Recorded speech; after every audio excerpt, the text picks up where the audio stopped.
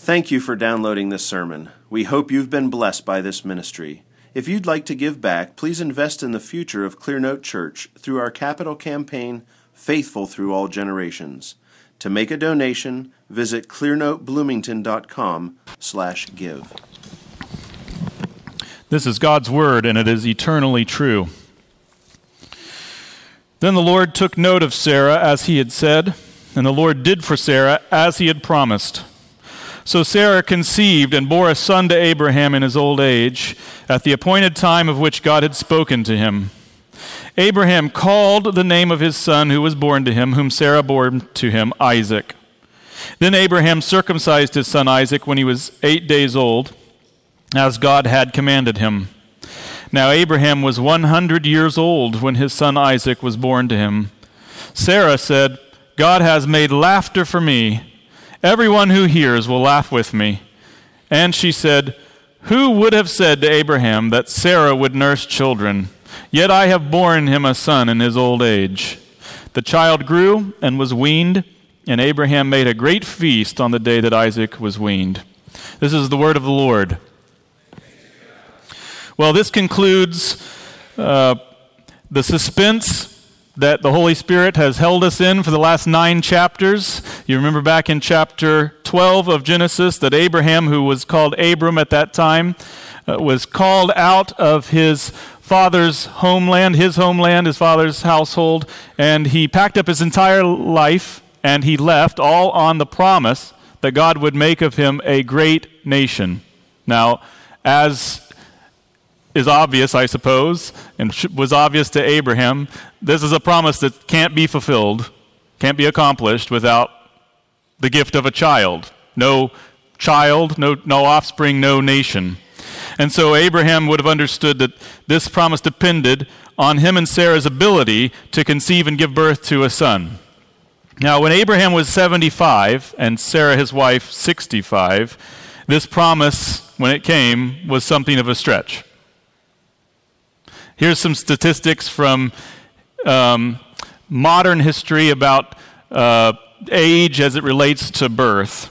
The oldest mother on record to bear a child naturally, that is, without the help of in vitro fertilization technology, is an unnamed English woman back in 1887 who was 62 and a half years old.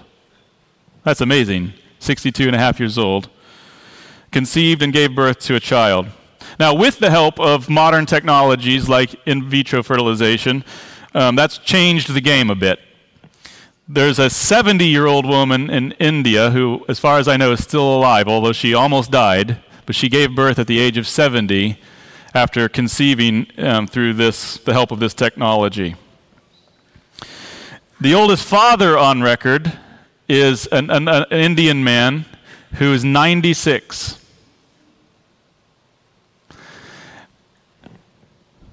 So it's not impossible to imagine a 75-year-old man and a 65-year-old woman conceiving and giving birth to a child. Though it's very improbable, right? It does exceed by our modern record keeping anything that's yet happened, really.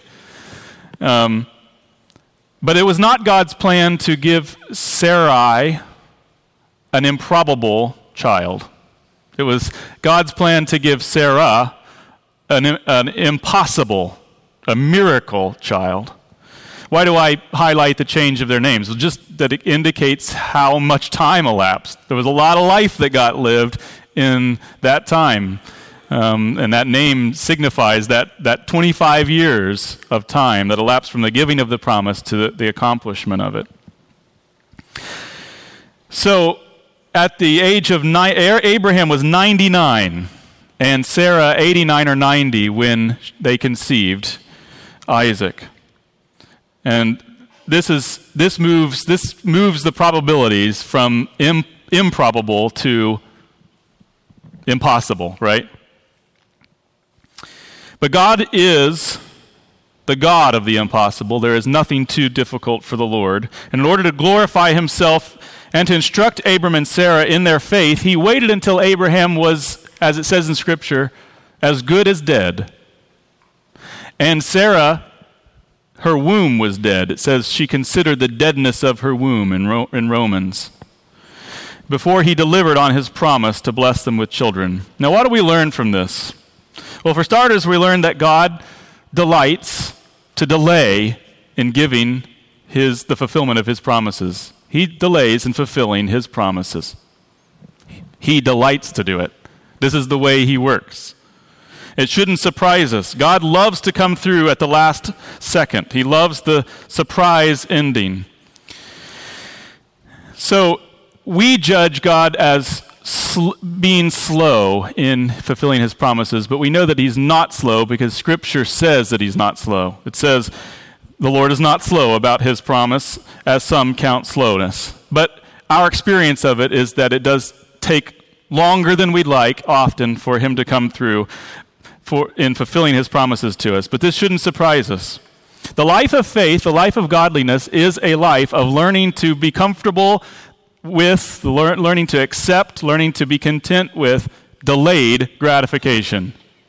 This is what else does faith mean than that?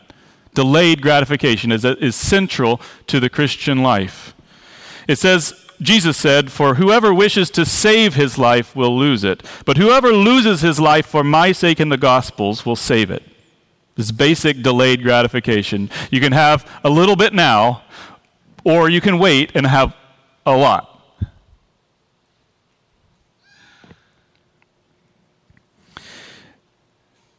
1 John 3:2, "Beloved, now we are children of God, and it has not appeared as yet what we will be. We know that when he appears, we will be like him because we will see him just as he is."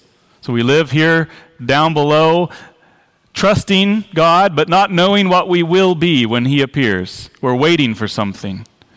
"Now we see in a mirror dimly, but then face to face. Now I know in part, but then I will know fully, just as I also have been fully known." The Christian life is learning to embrace delayed gratification. This is the essence of godliness. We plow, but we plow in hope. We don't see the produce of our work. We plant, we tend, we wait. This teaches us, though, this account of Sarah teaches us how far we are from trusting God. God is often pleased to withhold from us the good that we ask of him, or even the good that he's promised to us. And one of the reasons he does this is why? To expose to us our own lack of faith.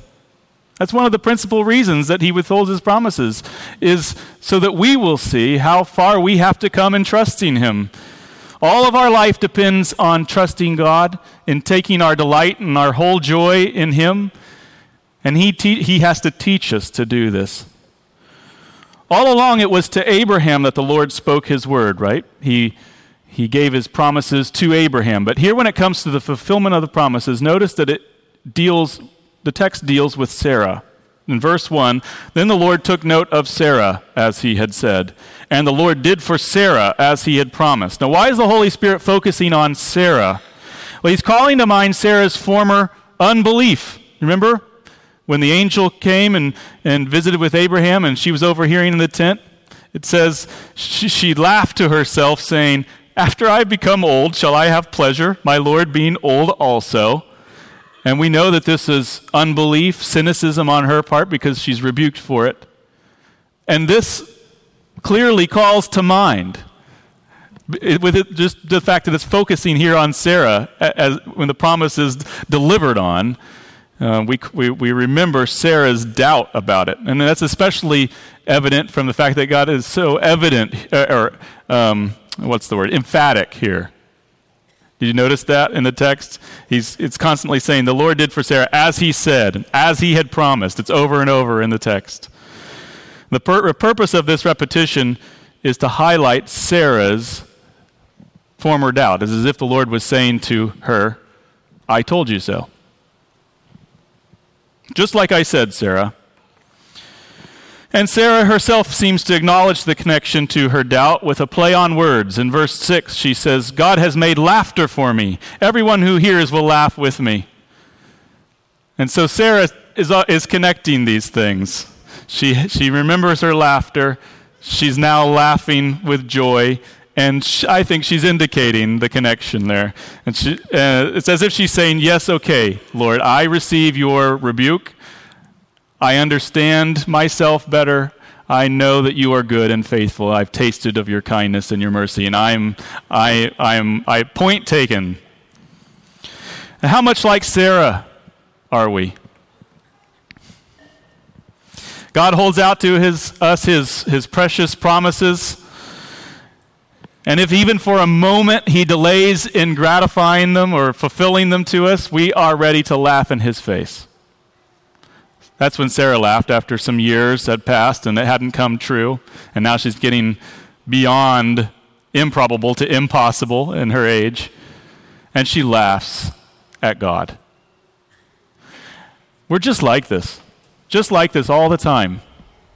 If even for a moment, God withholds something good from us that we think that we want, or that we think he's promised us, even if for a moment, and we're ready to turn tail and run, we're full of doubt, suspicion, cynicism, unbelief.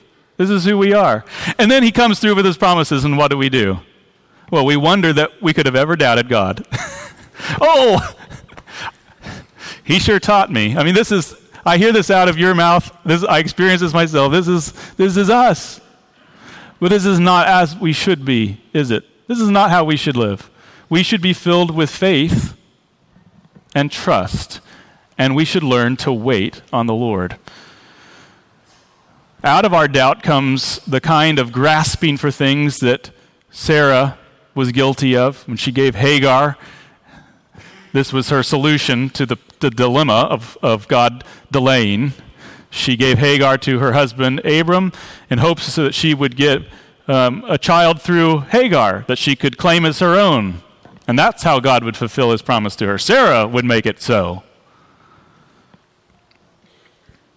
And we're not going to get to it today, but the very next verses after this passage show all the heartache and the trouble of that decision on her part.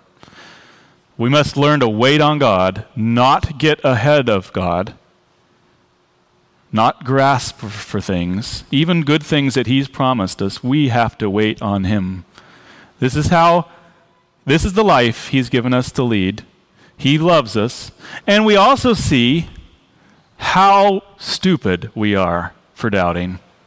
And he wants us to see that in this passage with the emphatic repetition of all of these. Just as he said, as he commanded, in the time that he appointed, it came to pass. God is called in Scripture what? A God who cannot lie. When he says something will come to pass, it comes to pass. So let's not be faithless. Let's not be unbelieving, but believing, and learn to trust the Lord and learn to wait upon him. Before we move on from Sarah, though, there's another application from her laughter that we need to make, and it's a very obvious one, but today we live in a day that the obvious things don't go said, and they need to be said. What is it? Sarah laughs when she's getting a baby, or she got a baby, and she laughs. And it's not the laughter of when she was in the tent and unbelieving. What is it? If you're going to say the obvious thing about it, what would you say? The baby made Sarah happy.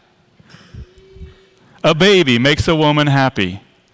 Husbands, do you want your wives to be happy? Do you want your wives to be happy?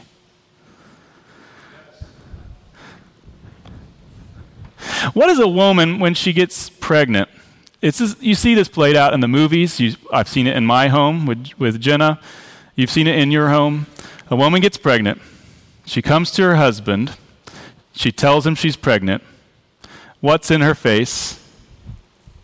A kind of reserved, anxious enthusiasm, but she's withholding something. What is she waiting for? Why is she nervous? Why is she anxious?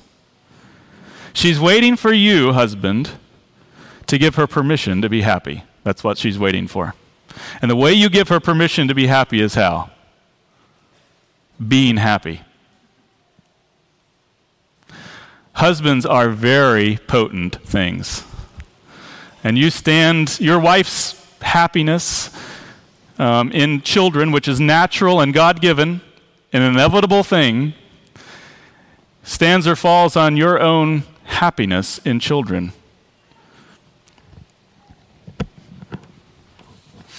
We live in such an evil day, such a perverse day. I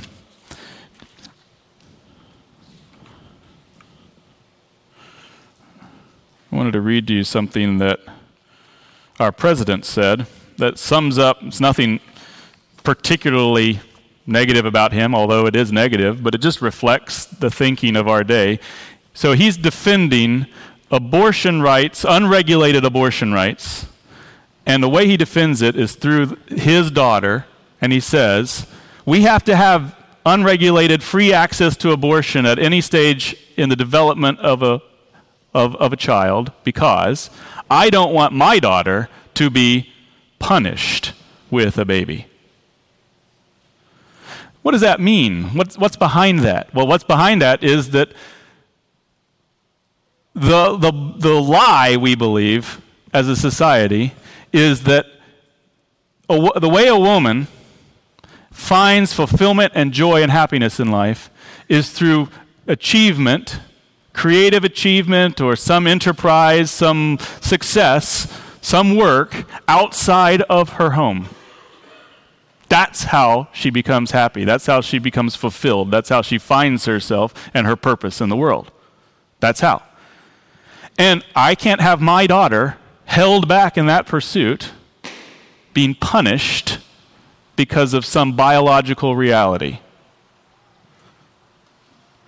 And so we have to allow these children to be killed for the sake of a mother's happiness. That's so contrary to the scriptures. But that is the air we breathe today. You've sucked it in, men and women, that this is the way in which women find fulfillment and happiness. But it is contrary to God's revealed will.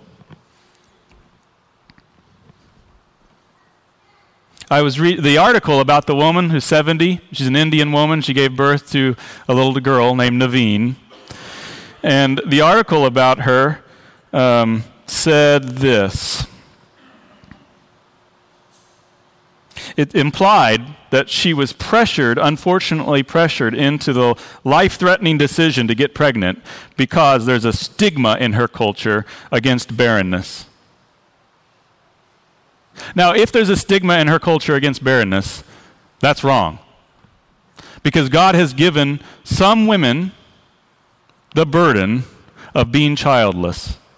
And he's done that for his own glory, for his own secret purposes, and for the good of those women. And we must love them and not increase their pain at being childless. Right? But if there's a stigma in her culture, that is much better than what we have here. What do we have here? There's a stigma against children, against fruitfulness. That's the reality we live in. And she's only seeking to fulfill what is a natural, God-given desire in her life, which is to have a child. And you hear in the tone of the one writing the article, you hear the I always want to say condensation, but it's condescension. Well, it is like a wet blanket.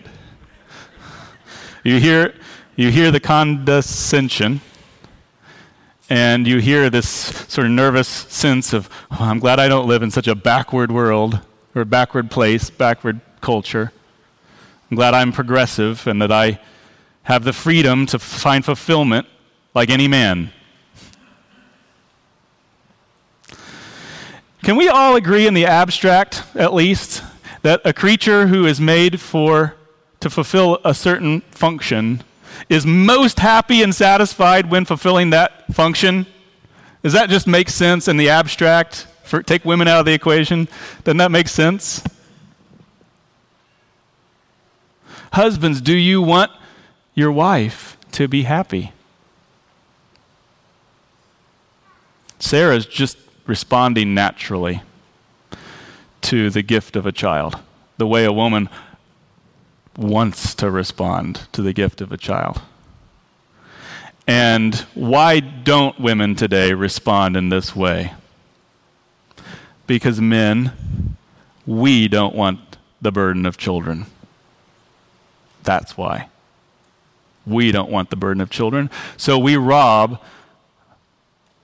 millions of women of the joy of motherhood. We do it before she comes to us to tell us she's pregnant. We distribute the pill. That's how we do it. And we communicate constantly our, hatred of children, of the responsibilities that they bring into our lives. We make it clear to our girlfriends that we want to go so far and we want certain privileges and things from her, but we don't want that. We communicate to our wives, honey, I want to spend 5 years of really getting to know you before we have, lose all of our fun.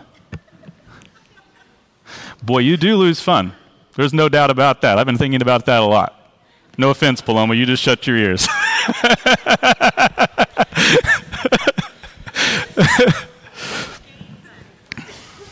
But you gain fun. Oh my. And they're short years. This is something that Pastor Bailey's been saying to at least the pastors. I don't know if he set it up in the pulpit or to you all any time recently, but these years of childbearing are so short. And you spend most of your life after it. A lot of fun to be had when you have much more money to do it generally anyway.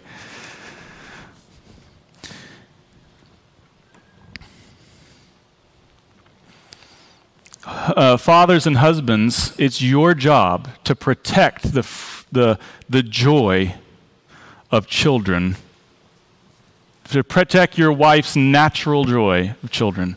And it's in how you first have to take joy in them, take delight in what God calls good and what he calls a blessing. You have to care for them. You have to show your commitment to helping care for and tend these little ones. It's hard work, especially as they start piling up. It's hard work. And if you're distant that's your responsibility.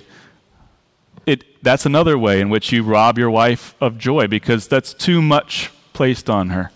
You show your joy to her and children and make it safe for her to take joy by helping her in this work. It's really your work that she's helping you in. And that's clear in many places of Scripture, but even in this passage it says she bore to Abraham Isaac. It's Abraham's son that she bore to him. Just a little bit of fun as an aside. Jenna, I brought home Luther's commentary last night on this passage and was reading through it and found something amusing to me that I hadn't thought of. Jenna, of course, said she had thought of it and that I was an idiot.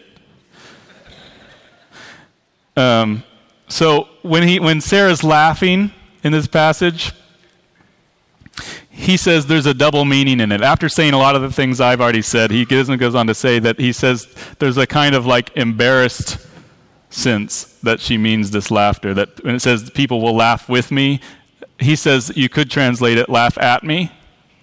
And then I'm still like, well, why? Why? And it's because she's 90 and he's 99. That's why. And people will be like, I know what happened. Is what he says. Men will laugh at me. This is spoken figuratively. That is, they'll condemn me as a lustful old woman. People in previous generations were so free. Think of all the things we can't say today. It's a sad world we live in.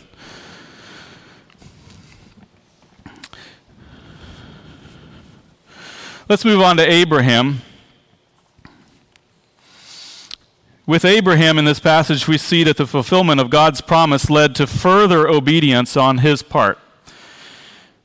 In obedience to the Lord's commands, which he had given previously, Abraham names his son Isaac, the name God had given him, and he circumcised him on the 8th day. Well, just generally, it doesn't go without saying. Whenever we see an Old Testament saint fulfilling God's word, obeying God, it doesn't go without saying that this is not them earning God's favor. Abraham was in covenant with God. God, as an act of his own free mercy and grace, had reached down and picked Abraham out, a man who was his enemy and ignorant of God and was not even seeking after God. God reached down and drew him out of many waters, as the psalm says, and made him his child, adopted him as his son, and all of his family, all of his household with him. He established his covenant with him. And the basis of Abraham's righteousness before God was what? It wasn't that he had been willing to trust God and leave his homeland. It wasn't that he had given Lot the best choice of the best land. What was it? It was that he believed God, and God credited to him that faith, that belief, that trust in him as righteousness. It's by faith that Abraham was converted, joined to God, justified, made right before God. That's how Abram attained his righteous standing before God. God gave him faith to believe. Abraham believed, and God credited it to him as righteousness. And the works that Abraham performs are just the natural outflow of that transformation in his life, of God reaching down and saving him. And that's how it works in our lives. That's how it's supposed to work in a Christian's life anyway, is that we are saved by grace through faith, and the natural and that justification, that saving of our soul will always out itself in works of obedience. It declares itself to be there, to have happened. And that's one of the ways we can know that we are converted, that we know the Lord Jesus, that we've trusted in him, is because we see God performing through us obedience, giving us obedience that flows out of our understanding, our knowledge of what God has done for us. So this is Abraham and how we should understand his obedience here. The first thing he did was he named his son Isaac. Abraham named his son Isaac the name that God appointed for Isaac before his conception. Isaac is the only patriarch, Abraham, Isaac, and Jacob, who doesn't undergo a name change. And the reason is because God chose his name even before he was conceived. And as you'd expect, and with a name that's chosen by God, the name is not arbitrary. What does Isaac mean? It means he laughed. It's a abbreviation of a more formal God laughed, but it's in the informal sense here, and therefore it's ambiguous. Who's laughing? He laughed. That's what the name means. And that could mean, did you know actually Abraham laughed as well when he heard that God was going to give him Isaac? He laughed too back in the day. But when God laughs in Scripture, what's it always in reference to? It's in reference to all of us peons down here thinking we can do things without him. That's when God laughs. He laughs at us. He mocks us. He's like, ha ha ha, what do you think you're doing? Trying to go around me. Trying to pretend like I don't exist. That's how God laughs, and that's referred to here in this name. What else is pointed to? Well, of course, Abraham's laughter, Sarah's laughter, as those who had tried to go around God and had doubted him and had been raging with the nations at times against the Lord, Sarah especially. And so here's a very pertinent name. What does it point up? It points up the sins of the family. And it teaches them something very important about God. and how he views his people when they are walking not by faith but by sight. So what do we learn from that? Well, names matter. You should consider carefully the names that you give to your children. And why? Well, because it's a wonderful opportunity all through their life to teach them about God and about themselves. And there's many, many names out there that can do this work. You have examples in Scripture of saints who both succeeded and failed in many ways. And those names are an entry point of working with your children to instruct them about the Lord and about themselves. So be careful how you name your children. That's one application from this. Abraham named his son Isaac, and it wasn't an easy thing to do. Who wants to name their child? He laughed and forever immortalized the failures of yourself and your wife. But Abram did it as the Lord commanded. Then what did he do? He circumcised Isaac on the 8th day. This one's a lot more difficult even than naming your son after your sin. Because it's not like it is at Bloomington Hospital, where I can put the baby in the nice little cart they provide and the nurse can wheel him down the hall and out of sight, out of mind. And Jenna and I can take a nap, And they come back and the nurse says, well, here, do this and do this to take care of it for the next couple of weeks. Abraham picked up a knife. Probably everybody was around because this had religious significance. And he wounded his baby, his child, whom he loved, his only son. Why on earth would God appoint such a bloody, violent symbol of his commitment to his people and of their belonging to him? Well, where does sin come from? Where do we inherit it from? It comes from Adam, right? Our federal head. Through a process or a principle of headship and responsibility, Adam fell and plunged all of us into a state of sin and rebellion against God. And it's through Adam, which means it's through the heads of households that this is passed down. Not genetically, but spiritually, in a sense of responsibility. Men are responsible, and it's men who pass on original sin to their descendants. And this is very pertinent. In order to be saved, in order to be born again, what has to happen? That sin has to be taken care of. That problem has to be solved. And God solves it spiritually for his children, and he symbolizes it very pertinently in the cutting off of the flesh of the male sex organ. And it stood on one hand as a reminder of both of the need for cleansing of sin, a removal of sin of the flesh, but also of where sin comes from and how it's dealt with by God. So God establishes a covenant with Abram and his household, and that's a spiritual covenant, is a relationship between God and Abraham, and he gives this symbol, which is a frightening symbol, a humbling symbol, but a very instructive one, to teach Abraham about sin and his need to be cleansed and all his household. So not an easy thing to do, to pick up your child and wound him in that way, but that was what God had commanded, and so Abraham did it. Now, of course, you understand that circumcision doesn't mean for us today what it meant for Abraham. In Jesus Christ, neither circumcision nor uncircumcision means anything. And that's not to denigrate its role in the Old Testament. It was very instructive for that time, but God has replaced it with better signs.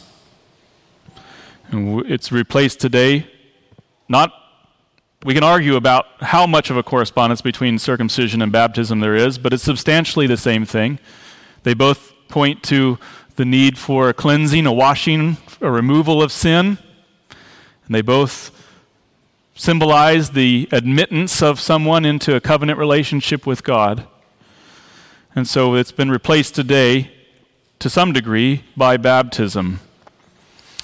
Now here's the question, and in the passage that we come to next, we see the reality very clearly, very painfully, that in the covenant, among the circumcised, there are those who are circumcised in their flesh and in their heart, and those who are circumcised only in their flesh. And God talks about this reality that not all Israel are Israel. And he says in Deuteronomy that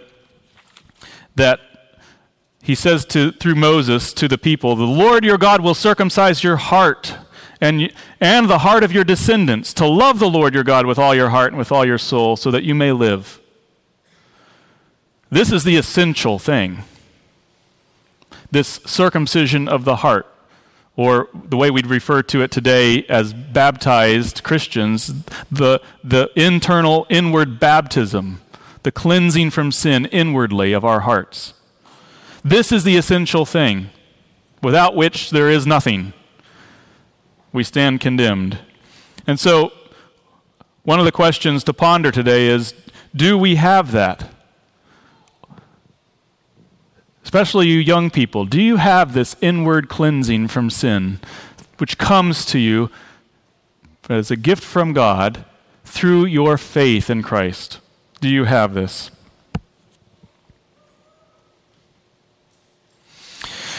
The last thing I'm going to talk about today from this text is Abraham's feasting on the occasion of the weaning of Isaac. Now, why on earth would he throw a party on the day of his weaning?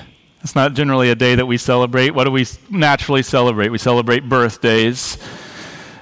We might celebrate a baptism. That's a traditional thing to do. A dedication. We have family come into town. Why a day of weaning? Well, we don't know. Nobody I read could say for sure. But it's possible that this is just a reality that stems from high infant mortality rates. I know what you're saying. That's funny. But I'm not going to say it publicly. High infant mortality rates might be one reason. The first years of a child's life are very vulnerable. Sorry to embarrass you, but that's funny. The first years of a child's life are very vulnerable years, and especially before modern medicine, there was a lot of death. And so maybe the commentators, the Jewish commentators, say that children were probably weaned about 3 years old. And maybe this just it was an opportunity to mark God's faithful protection of this young child that he had given them. For whatever reason, though, Abraham throws not just a feast, but a great feast on this day. And what does this teach us? Feasting's not bad. Parties are good. No kidding. That's what it teaches us. Parties are a good thing. Now, gluttony is bad. Drunkenness is bad. Fornication and other things that have often attended feastings and banquets are bad. They're evil. But feasting and banquets and parties are good. In fact, sadness is bad. That is, that's not what God ultimately has in store for us. That doesn't mean he doesn't give us many sorrows in this life for our good and for his own glory. But that's not the end game with God.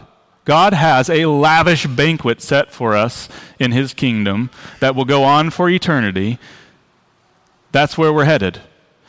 And so there should be times in our lives here on earth, amidst the sadness, that we party.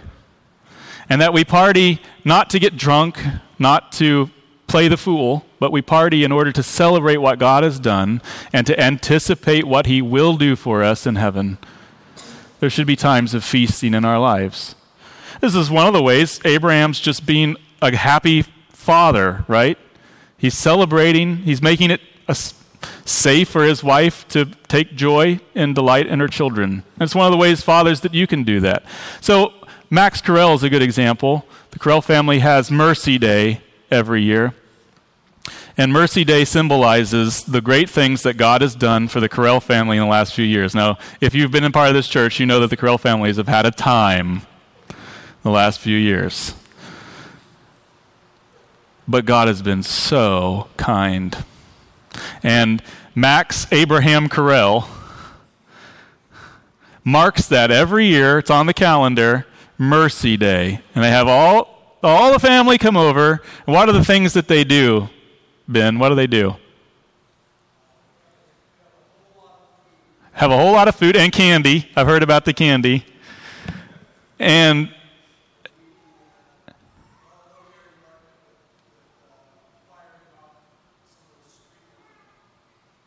streamers,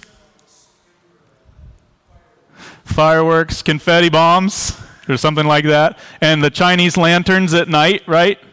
They go up. They're pretty. How long does it last? All day. Is that a great feast? That's a great feast. And what is its purpose? Its purpose is to instruct the whole household in the goodness and faithfulness of God. And it's great fun, I hear. I've not been invited, but I see it from afar. We'll be neighbors soon, and I'll probably just find a way to come over that day. But fathers, there should be times like this that you lead in your home for the good of your household. Feasting is not bad. When I was a younger man coming to know the Lord and hitting Reformed doctrine, I fell prey to the same tendency that is in a lot of young men hitting Reformed doctrine, which is to the discovery that there is like a God to be feared. That's really at the heart of Reformed doctrine, I think, that God is a God to be feared. And that's why we love him. And that's okay. And that works out.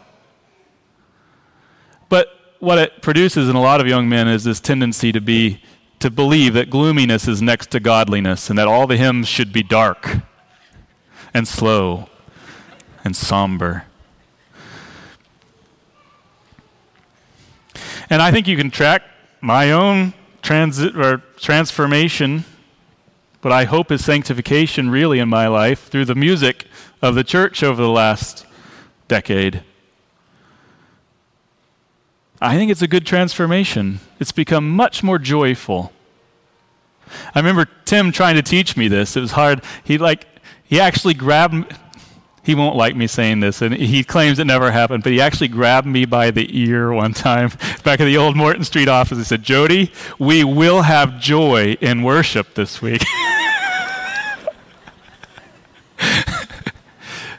And I had no idea what he meant. But it's fathers. It's his joy that's our strength. It's not his gloom that is our strength. It's his joy. We should exhibit that in our households, and we should teach it through feasting, through parties. There's all kinds of wonderful things about parties. Lots of dangers, but it's basically a wonderful thing, and we should do it. Now, last thing, there is an opportunity for feasting coming up. There is a feast that's appointed for us this Easter. That's a feast day for the church. And we used to spend Easter, and I don't have anything against what we did, because what we did was wonderful. But we used to spend Easter on ourselves. We used to party for ourselves and express our love for one another and for the Lord for us, without much thinking about people outside. But remember what Jesus says when we throw parties. He says in Luke 14, "When you give a luncheon or a dinner, do not invite your friends or your brothers or your relatives or rich neighbors. Otherwise, they may also invite you in return, and that would be your repayment. But when you give a reception, invite the poor, the crippled, the lame, the blind, and you will be blessed, since they do not have the means to repay you, for you will be repaid at the resurrection of the righteous. This is our vision for Easter. This is our vision for Easter. We want the church to be filled with the poor, the lame, the blind. Now, they don't always look poor, lame, and blind. There's many rich people that are poor, and many so evidently seen people that are blind. But we actually would love to have, I'd prefer to have the actual poor, lame, and crippled and blind here, if we can get them. How are we going to accomplish that? Through your witness, through your inviting people to church this Easter. Easter is a natural, we think Easter is a natural entry point into church that's still residual in the American thinking, is this expectation that we'll go to church on Easter, so it's a natural inviting point, an easy sell, but we have to give ourselves to the work of inviting. Pastor Tim's going to preach an evangelistic sermon. We're going to go to our homes afterwards and we're going to feast. We're going to rejoice in the Lord's resurrection, and we want to have people there who do not know him, who need to hear the gospel, and who can benefit from your fellowship and love. So let's fill the place and have a really great party this Easter. Heavenly Father, we thank you for your word. We ask that you would use it to change us, to mold us after your image and likeness. I pray, Father, that you would work in us those things that are pleasing in your sight, and that you would glorify yourself as we here give ourselves to obedience and faith. Lord, help us this week to love you, to love our wives, to love our husbands, to love our children, to love our neighbors as we love ourselves. And would you give us the joy, each of us, of seeing you work through us this year and seeing someone come to know you because of our witness and love. We ask this in the name of Jesus. Amen.